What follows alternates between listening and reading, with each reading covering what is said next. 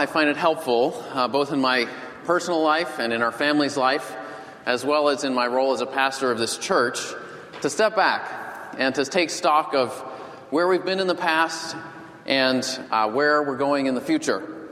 And for me, the new year is often a time when I do that. Over the last 2 weeks, I've had some time to reflect, and I wanted to begin this morning by sharing some reflections on where I think we are as a church. Just in the last 6 months, the Lord has done some wonderful and exciting things in this church. Let me just highlight 3 areas. First of all, the church plant in New London that we are praying and working towards. It's been a particular encouragement for me working with this group of believers from New London. Every time I go out there are new people who I haven't met before who are joining their Bible studies and coming to our church plant prayer meetings and discussion meetings. Friends and coworkers that people have been praying for months or years have come to faith in Jesus and are beginning to walk with Him. In December, they had 40 people come to their monthly co-ed Bible study. God is doing some wonderful things, and it's exciting for us to be a part of helping a new movement and which will and laying the foundation for what we pray will ultimately be a new church. Second, our church's mission to New Haven. I believe that God is shaping us into a church that is increasingly international. If you just look around the room on almost any Sunday morning, you can even today, you can see people from all over the world, literally. And this is who we are as a church. And God has been putting it on people's hearts to be welcoming people from all over the world and finding ways to introduce them to Jesus, whom we love so dearly. At the same time, I believe that God is also shaping us into a church with a heart for our city, including the many in our city who are broken and hurting and needy. And we too recognize our own brokenness and our hurt and our neediness as well. But there's some of us have been thinking and praying about starting a Christian addiction recovery group. And that's something that we've been praying and discussing about. There's a small group of people who have started meeting and praying about starting a Christian health clinic to provide holistic Christian-based care to people who need it. God is bringing people to this church. Some of you here aren't just people from all other parts of the world who have come to New Haven, but people who have been born and raised here. Or maybe even more miraculously, people who have come here from other places and don't have any plans to leave. And we praise God that God is giving us a heart for the city that He's put us in. Third, within our church family, we have had an explosion of new life. We have had 11 new babies in the last 6 months. 6 in December alone. Now, that's a record. And so for that reason and others, we're considering our building space needs, how we can best use and adapt the space that we do have, whether we need to build more space somehow for children's ministry and for multi-purpose meeting spaces and things like that. We've also celebrated several baptisms during the past year, testimonies to the work of God's Spirit in bringing people to new life in Jesus. And those are always awesome opportunities. And there are other people who are interested in baptism, and we're talking with them and preparing them. And so we can look forward to more. So it is an exciting time to be part of this church. At the same time, the last 6 months, for me at least, have been one of the most difficult and stressful times in our church. Many of you have been facing and are facing personal trials, whether it's grieving the death of a loved one who's passed away, or caring for a child who's not doing well, or struggling in a difficult marriage, or trying to survive financially, or simply being wearied by the constant fast pace and the onslaught of life. Every week at our staff meeting, we pray for a list of people who are sick or recovering from illness. The list continues to grow. But we're not just a list of individuals who are facing our own struggles. We're a body of believers knit together in Jesus Christ. And so when we're a body, when one person is sorrowful, when one part is hurting, we all share in that hurt and that sorrow. For many of us, our hearts have been particularly burdened for Pastor Matt and Brandy, as Brandy's cancer continues to spread throughout her body and recently causing her much pain. We weep with them. And we pray that God would do a miracle, even as we face the reality that we are not in control of our life or our death. We face not only trials, physical and emotional, but also spiritual temptation. And the devil, in our trials, seeks to exaggerate our sinful tendencies, to drive us to anger and anxiety and despair, or to sow discord among brothers and sisters in Christ, or to distract and confuse us in a bunch of different ways. And over the last 6 months, I've been more acutely aware of the reality that every day we are in a spiritual battle, that we do have an enemy who wants to steal and kill and destroy, who wants to divide, frustrate, and discourage us. And as I look ahead into this new year, I don't see an easy solution. I don't see a quick fix to our trials and temptations. There's a long road ahead. None of us can see exactly where it will lead. And so at the same time, I believe this is a very exciting time to be part of this church, that God's brought us together for this purpose. And yet, it's a hard and difficult time at the same time. And I don't know how you're feeling individually and in your own families. You may be feeling one or both of those as well. But what I want to look at this morning is what we need to know in order to face whatever may come in this new year. For our text this morning, I've chosen Psalm 23. You can turn there in the Bible. It's page 458 in the Pew Bibles if you're looking at one of those. It's probably one of the most famous passages in the Bible.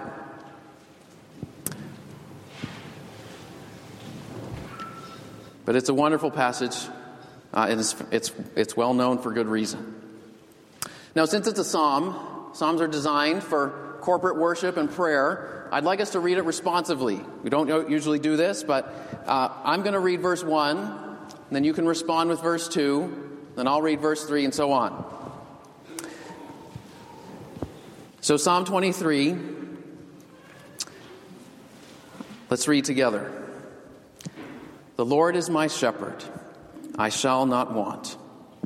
He makes me lie down in green pastures. He leads me beside still waters. He restores my soul.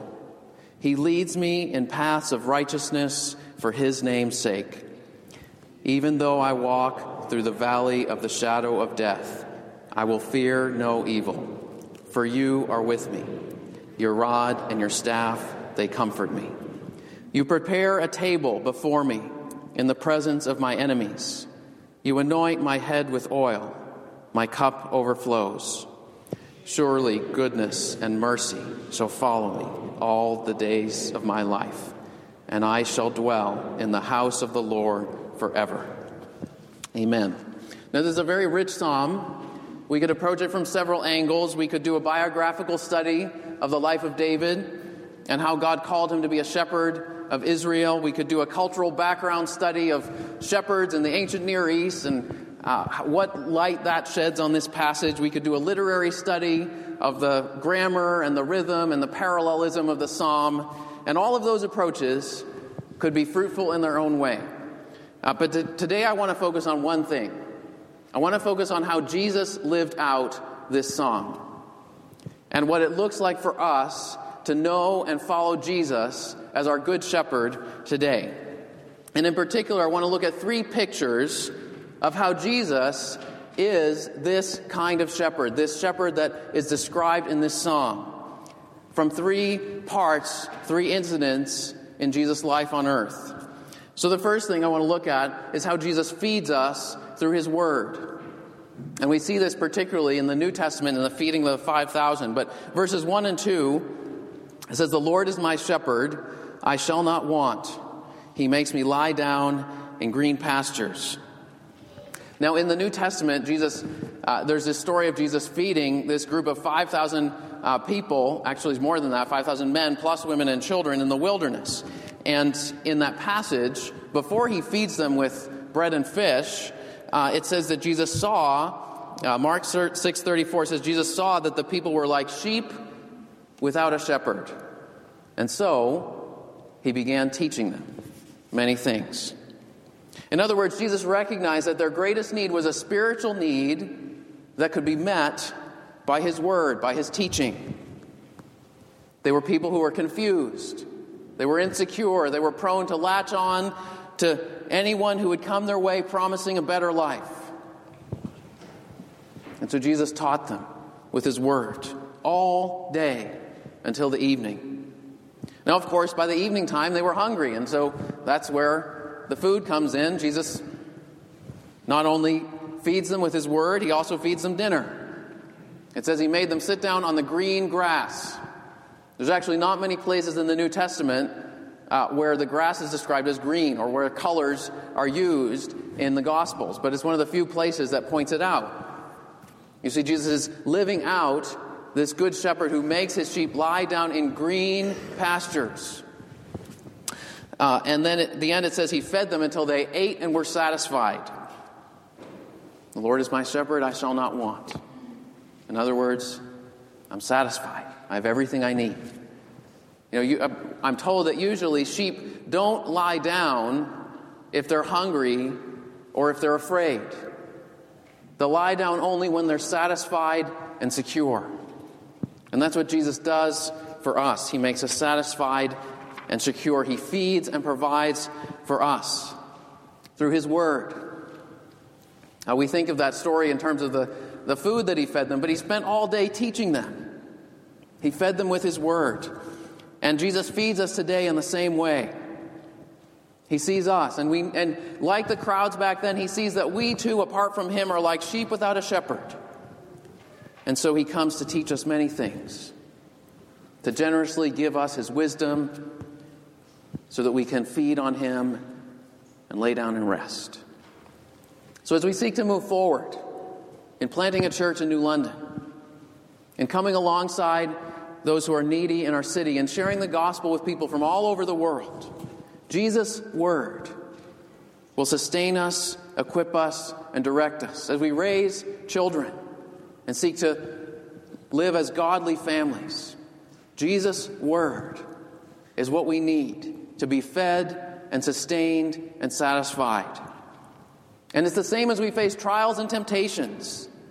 As we face uncertainties and spiritual battles, Jesus' word will comfort us, uphold us, and keep our eyes fixed on our captain in the fight.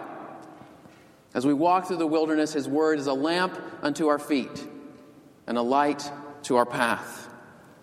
So, brothers and sisters, may we sit at Jesus' feet this year and listen to him. May we come together every Sunday and every time we gather for small groups or Sunday school classes, hungry for his word, anticipating that God will meet with us and speak to us through his word. May we fight to carve out the time to listen to Jesus' word personally and in our families. Now, I know it's not easy. I find it's a constant battle for me to carve out time alone with God in reading the word and prayer. It's a battle that I feel like I've never been able to say I've won it. It's always something that I'm in the middle of. Because there are 1,000 things in this world that call for our attention. Think of all the things that call for your attention. Text message alerts, crying toddlers, demanding bosses, unanswered emails, dirty dishes in the sink, people asking you for help. All kinds of things. Good things, bad things, and different things. But hard as it may be, we must fight to carve out time to listen to God's word so that we can respond to all these other voices and all these other requests and all these other invitations, not just frantically flying from one thing to another and lurching in all different directions and getting nowhere, but keeping our eyes on our shepherd and following him as we respond to everything else that comes into our life. Now, what does this look like? Well, the challenge may look different for each one of you. A year or two ago, I was talking to a medical resident, and at that time, he was working literally 90 hours a week in the hospital. Now, I know there's a law that says 80 hours a week, but all the medical residents know that that law is not really followed, and he was in a program that was actually exempt from that law, so that they could require him to work more than 80 hours a week. He said, the only time I have during my day consistently to sit and think is when I go to the bathroom. And so he says, I make it a habit. I have the Bible on my phone, and I make it a habit to read the Bible on my phone in the hospital bathroom. And so that while I'm in the middle of my work, I can be filling my mind with God's Word and seeking to display the fruits of the Spirit in my workplace instead of falling into some of the negative patterns in my workplace. Or a historical example. This is a little extreme as well. Susanna Wesley gave birth to 19 children in 19 years. 9 of them died as infants. But she had to raise 10 of them to adulthood. She had a rocking chair where she would sit down and pull her apron over her face, and she would tell her children not to bother her for a few minutes. And she did this consistently, so her children knew. They knew the drill. Mommy sits in her chair and puts her apron over her face. It means she's praying. And you don't bother her for a few minutes. So even in the middle of being constantly pregnant and raising that many children, she fought to carve out time to listen to the Lord and to be with Him. Now, I don't know what it looks like for you. Most of our life circumstances are not quite that extreme. Most of us are not working 90 hours a week. Most of us are not raising 10 children or being pregnant for most of 19 years. But it's worth the effort to fight to carve out the time to read and meditate on God's Word, whether that means getting up early in the morning, spending time at night, or setting a routine with your spouse so that one of you can watch the kids and the other one can have some time alone with the Lord. If you need some structure, there's Bible reading plans on the back table. It's called More Precious Than Gold. They're free. You can pick up one of those if that would help you to have some structure in how you read through the Bible this year. It gives some different tracks that you can follow. If you've never had the habit of reading the Bible, ask somebody else who somebody else who you think might have, and say, how do you do it? Could I join you maybe once a week for your time reading the Bible and praying, just to do it with you? That's how you learn these things, is by seeing other people doing them and by trial and error yourself as well. But brothers and sisters, let's spend time in the Word of God, both individually and corporately. Jesus feeds us and He meets us and He satisfies us with the wisdom in His Word. So that's the first way that Jesus is our good shepherd. He feeds us through His Word. But the second way that Jesus is our good shepherd is that Jesus comes near to us with His presence when we're overwhelmed and distressed. And in the New Testament where we see this, one place where we see this is in the story that comes right after the feeding of the 5,000 in Matthew, Mark, and John. Luke doesn't include it. But in 3 of the 4 Gospels, they finish this long day where Jesus has been teaching them all day, and then He makes the disciples feed dinner to all these guys, 5,000 guys. Goodness, that's a big catering job. And then He sends the disciples in a boat across the lake, and He goes up the mountain to pray. And so they were already tired before this. They had a long day out in the hot desert sun. Then they were the catering crew for a 5,000 person dinner, and now they're rowing across the lake, and they have a stiff headwind coming the wrong way. And so they're rowing for almost the whole night. And then around 4 or 5 a.m., Jesus comes out to them walking on the lake. And they did exactly what you and I would do if we were in that situation. They totally freaked out. And they think He's a ghost. And He says, "Take heart, it's me. I am. Don't be afraid." And He gets into the boat, and immediately the wind dies down, and the waters become still. Now, if you notice, the 23rd Psalm begins by talking about the Lord feeding us and making us lie down in green pastures, and the next verse says, He leads me beside still waters. In other words, He brings peace in the midst of chaos and confusion and overwhelming circumstances. And verse 4 says, even though I walk through the valley of the shadow of death, or row through the middle of the night on a dark lake with the wind coming against me, even there you are with me, and I will fear no evil. So in this account, you can find it at the end of Mark chapter 6 if you want to read it, Jesus sends his disciples across the lake into the storm. And we have to say that Jesus knew what they were facing. Jesus wasn't surprised by the storm that they encountered. He saw how it affected them on the lake as he was praying for them on the hillside. And you know, sometimes Jesus calls us to do hard things and make sacrifices for the sake of his mission to seek and save more lost sheep. The disciples had spent the whole day in the hot sun. And then Jesus had asked them to feed dinner to 5,000 men. And then he had sent them rowing all night in a boat on a stormy lake. They were exhausted. Now we have some exciting opportunities before us as a church. The opportunity to support a new church plant. The opportunity to introduce people to Jesus from all over the world. To reach people in our city who are broken and hurting. To raise children. To be godly men and women in the family of the church.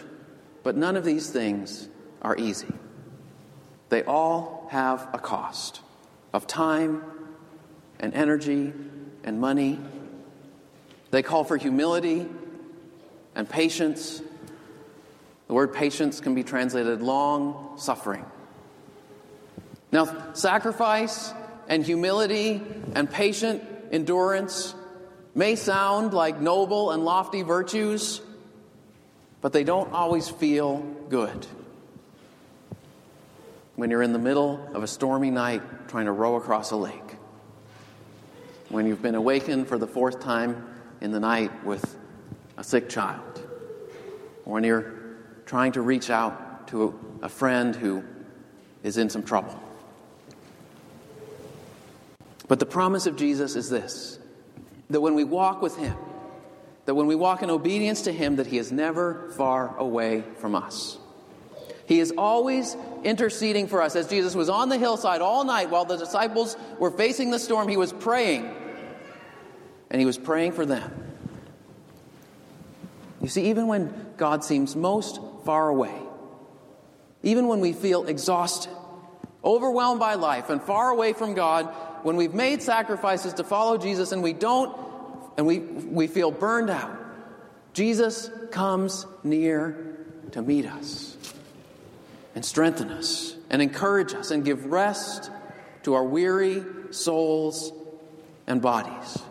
And to let us know, as he said to his disciples, it's me. I'm here. You're not alone. This is how Jesus is our good shepherd. He comes near to us with his presence. And you know, sometimes Jesus' mercy to weary disciples comes in very concrete, tangible, material packages. Like a good night's sleep. Or a satisfying meal, cooked and delivered by a friend. Or a solitary walk through snow-covered woods. Or an unexpected gift when finances are short. Jesus feeds us with his word. We need to see that. And that in some way, that's a primary and important and essential. But Jesus also knows and cares for our very concrete bodily weaknesses. When we're just exhausted and feel like we can't make it any longer. He reassures us, sometimes in very concrete ways, of his love and his shepherding care. There's a story in the Old Testament of the prophet Elijah. And the prophet Elijah had endured an intense conflict with the wicked King Ahab of Israel and all his prophets of the false god Baal. And Queen Jezebel hated him, so she vowed to kill him. And so Elijah ran away into the desert, and he just crashed. He'd been standing for God and proclaiming his word amidst intense opposition. And it just got too much for him. He was exhausted. He was burned out. He was depressed. He said, "Lord, I don't want to be a prophet anymore. I don't even want to be alive anymore. It's enough. Just take my life." And you know what God said to him? God said, "You need some sleep. Go to sleep." So he slept for a long time. And then you know what he did when he was sleeping? God sent an angel. But the angel didn't come with a message. The angel came to cook him dinner. And he said, "Elijah, wake up. Your dinner's ready. Here you go. Hot off the fire. With a glass of cool water. And then go to sleep again." Then the angel came back and cooked him breakfast. And then Elijah took a long walk for 40 days and 40 nights through the desert. And after that long walk, he was finally ready to hear God's word. Do you know that sometimes that's how broken down we can get? I don't know if you've been there. But sometimes that's how broken down we can get. We're so exhausted. We're so burned out that we can hardly hear the word of God and find comfort in it. And Jesus is very merciful. He sends his messengers to cook us meals and let us sleep. You know, sometimes the best way to come alongside someone who is really suffering, who's totally overwhelmed, who's fighting a hard battle, is not to go to them and preach a sermon or quote a long list of Bible verses or give them lots of advice, but to bring them a meal or bring them a plate of cookies or shovel their walk without asking, or offer to babysit their kids for 2 hours just so they can sleep, or so they can go for a walk in the woods on a beautiful snowy day. If somebody offers you a gift like that, don't refuse it out of pride. You know, sometimes we refuse help from others because we're proud of being self-sufficient and never needing anything from anyone.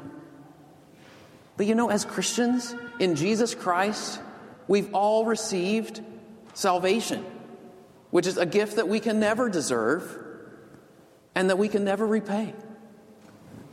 So don't be ashamed to receive much smaller gifts from another person. It's all part of Jesus, your good shepherd's provision for you. He's sending someone your way to let you know that he sees you and that he loves you and that he's with you and he hasn't abandoned you.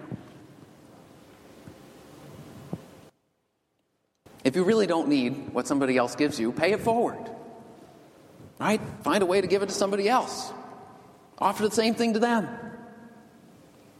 Pass on the blessing. Jesus feeds us with his word. He comes to meet us with his presence in very tangible and concrete ways. And he says, "Take heart, I am here. Don't be afraid." Finally, the last thing we see is that Jesus pursues us to shield us from danger and bring us safely home. Verse 3 says, "He restores my soul." That word restores means repairs, or it could mean brings back.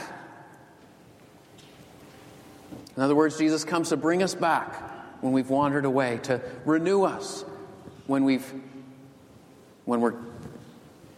the flame is flickering low.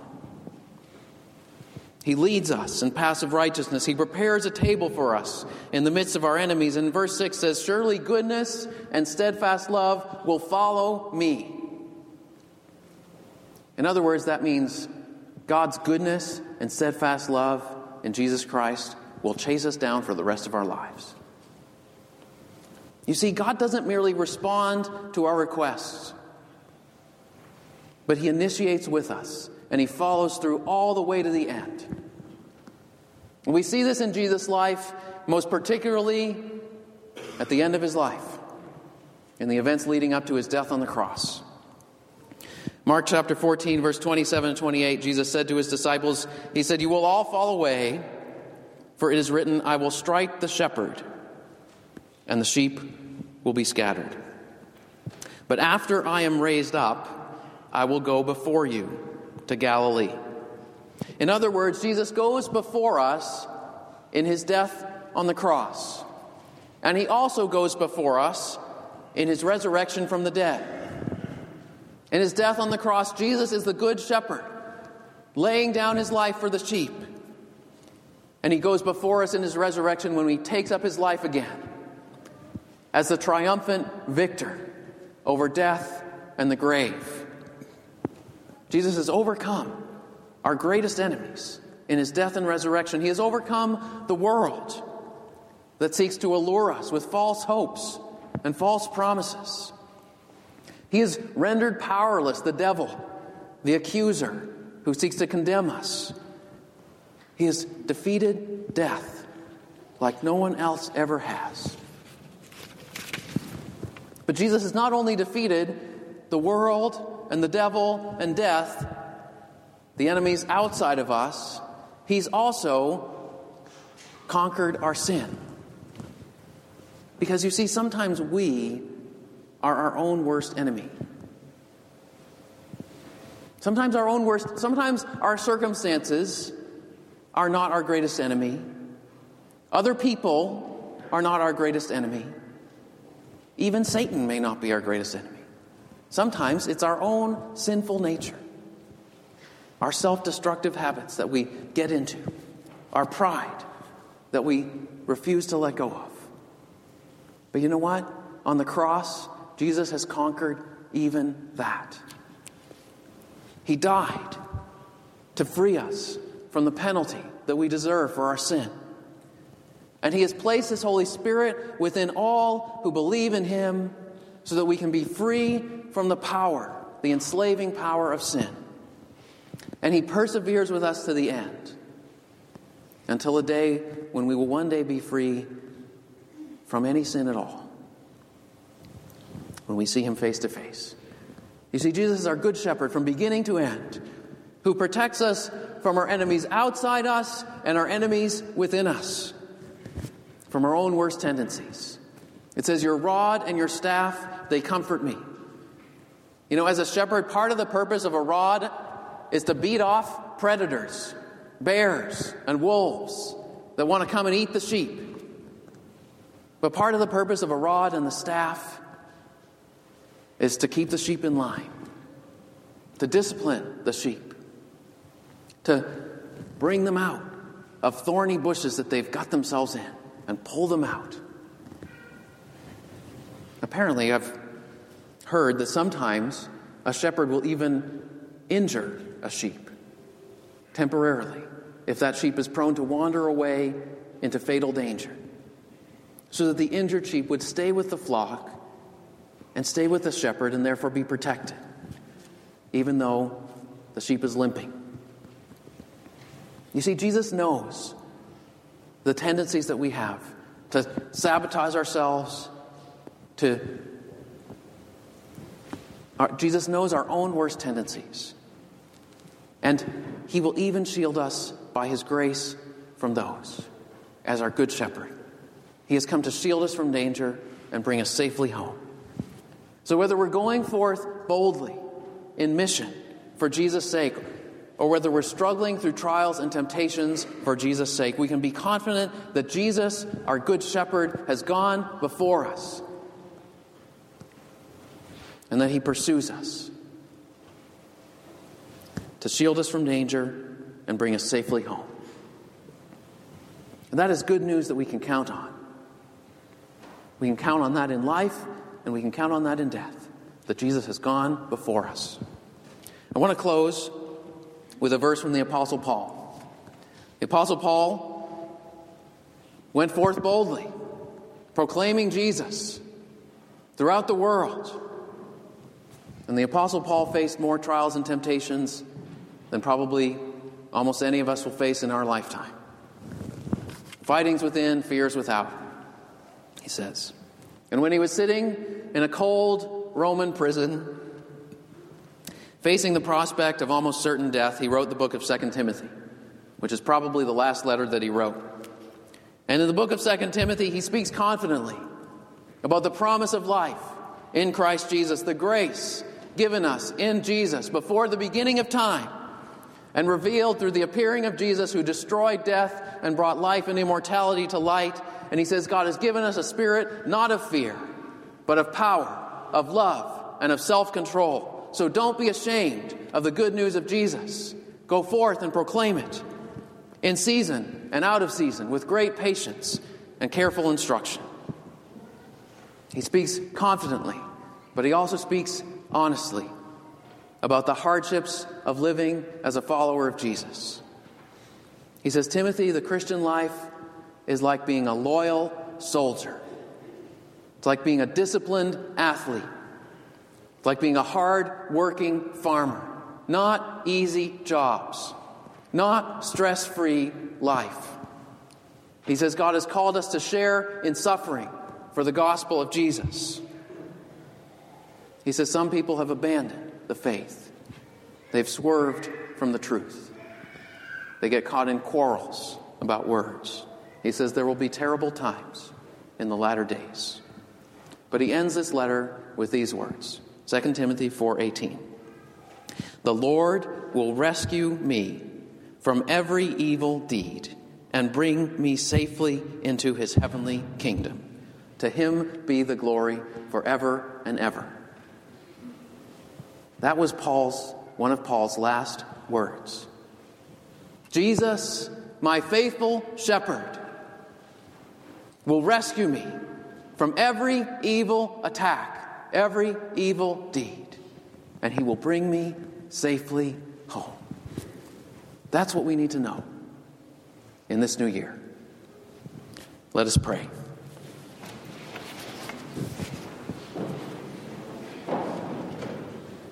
A prayer for the new year. O love beyond compare, you are good when you give and when you take away. When the sun shines upon me, when the night gathers over me. You have loved me before the foundation of the world, and in love you redeemed my soul. You love me still, in spite of my hard heart, my ingratitude, my distrust. Your goodness has been with me through another year, leading me through a twisting wilderness, in retreat helping me to advance, when beaten back, making sure headway. Your goodness will be with me in the year ahead. I hoist sail and draw up anchor with you as the blessed pilot of my future as of my past. I bless you that you have veiled my eyes to the waters ahead. If you have appointed storms of tribulation, you will be with me in them. If I have to pass through tempests of persecution and temptation, I shall not drown. If I am to die, I will see your face the sooner. If a painful end is to be my lot, grant me grace that my faith fail not. If I am to be cast aside from the service I love, I can make no stipulation. Only glorify yourself in me, whether in comfort or trial, as a chosen vessel, always fit for your use. Amen. Well, this morning we come to the Lord's table, to the table of the shepherd who laid down his life for us. And in the Lord's Supper, Jesus has fed us with his word, and he comes near to us in a very concrete, tangible, physical way through broken bread and poured out juice. Paul says the cup of blessing that we bless, is it not a participation in the blood of Christ? The bread that we break, is it not a participation in the body of Christ? In other words, Jesus is present here at this table, in this fellowship, by his Holy Spirit, so that when we receive the bread and the cup, we are assured that Jesus' love for us and Jesus' promise to us in his death and his resurrection is just as real, even more real than this piece of bread and this cup of grape juice. Jesus has prepared his table for us. So if you're here, if you're a believer in Jesus Christ, if he is your good shepherd who laid down his life for you on the cross and rose again 3 days later, and if you are part of his flock, part of his church, whether it's this church or another local church, take, eat, and drink, and be assured of his love for you today. If you don't believe in Jesus, if you're still exploring and working through things, we're glad you're here today.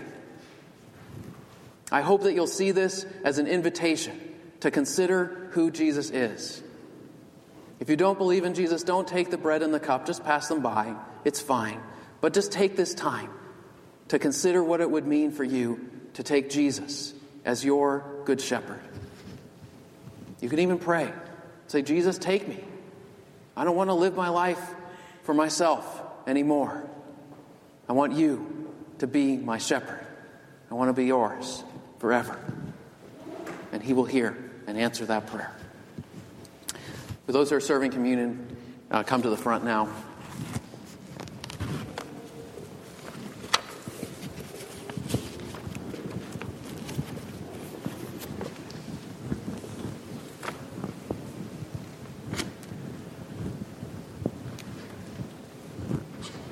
John, would you give thanks for the bread?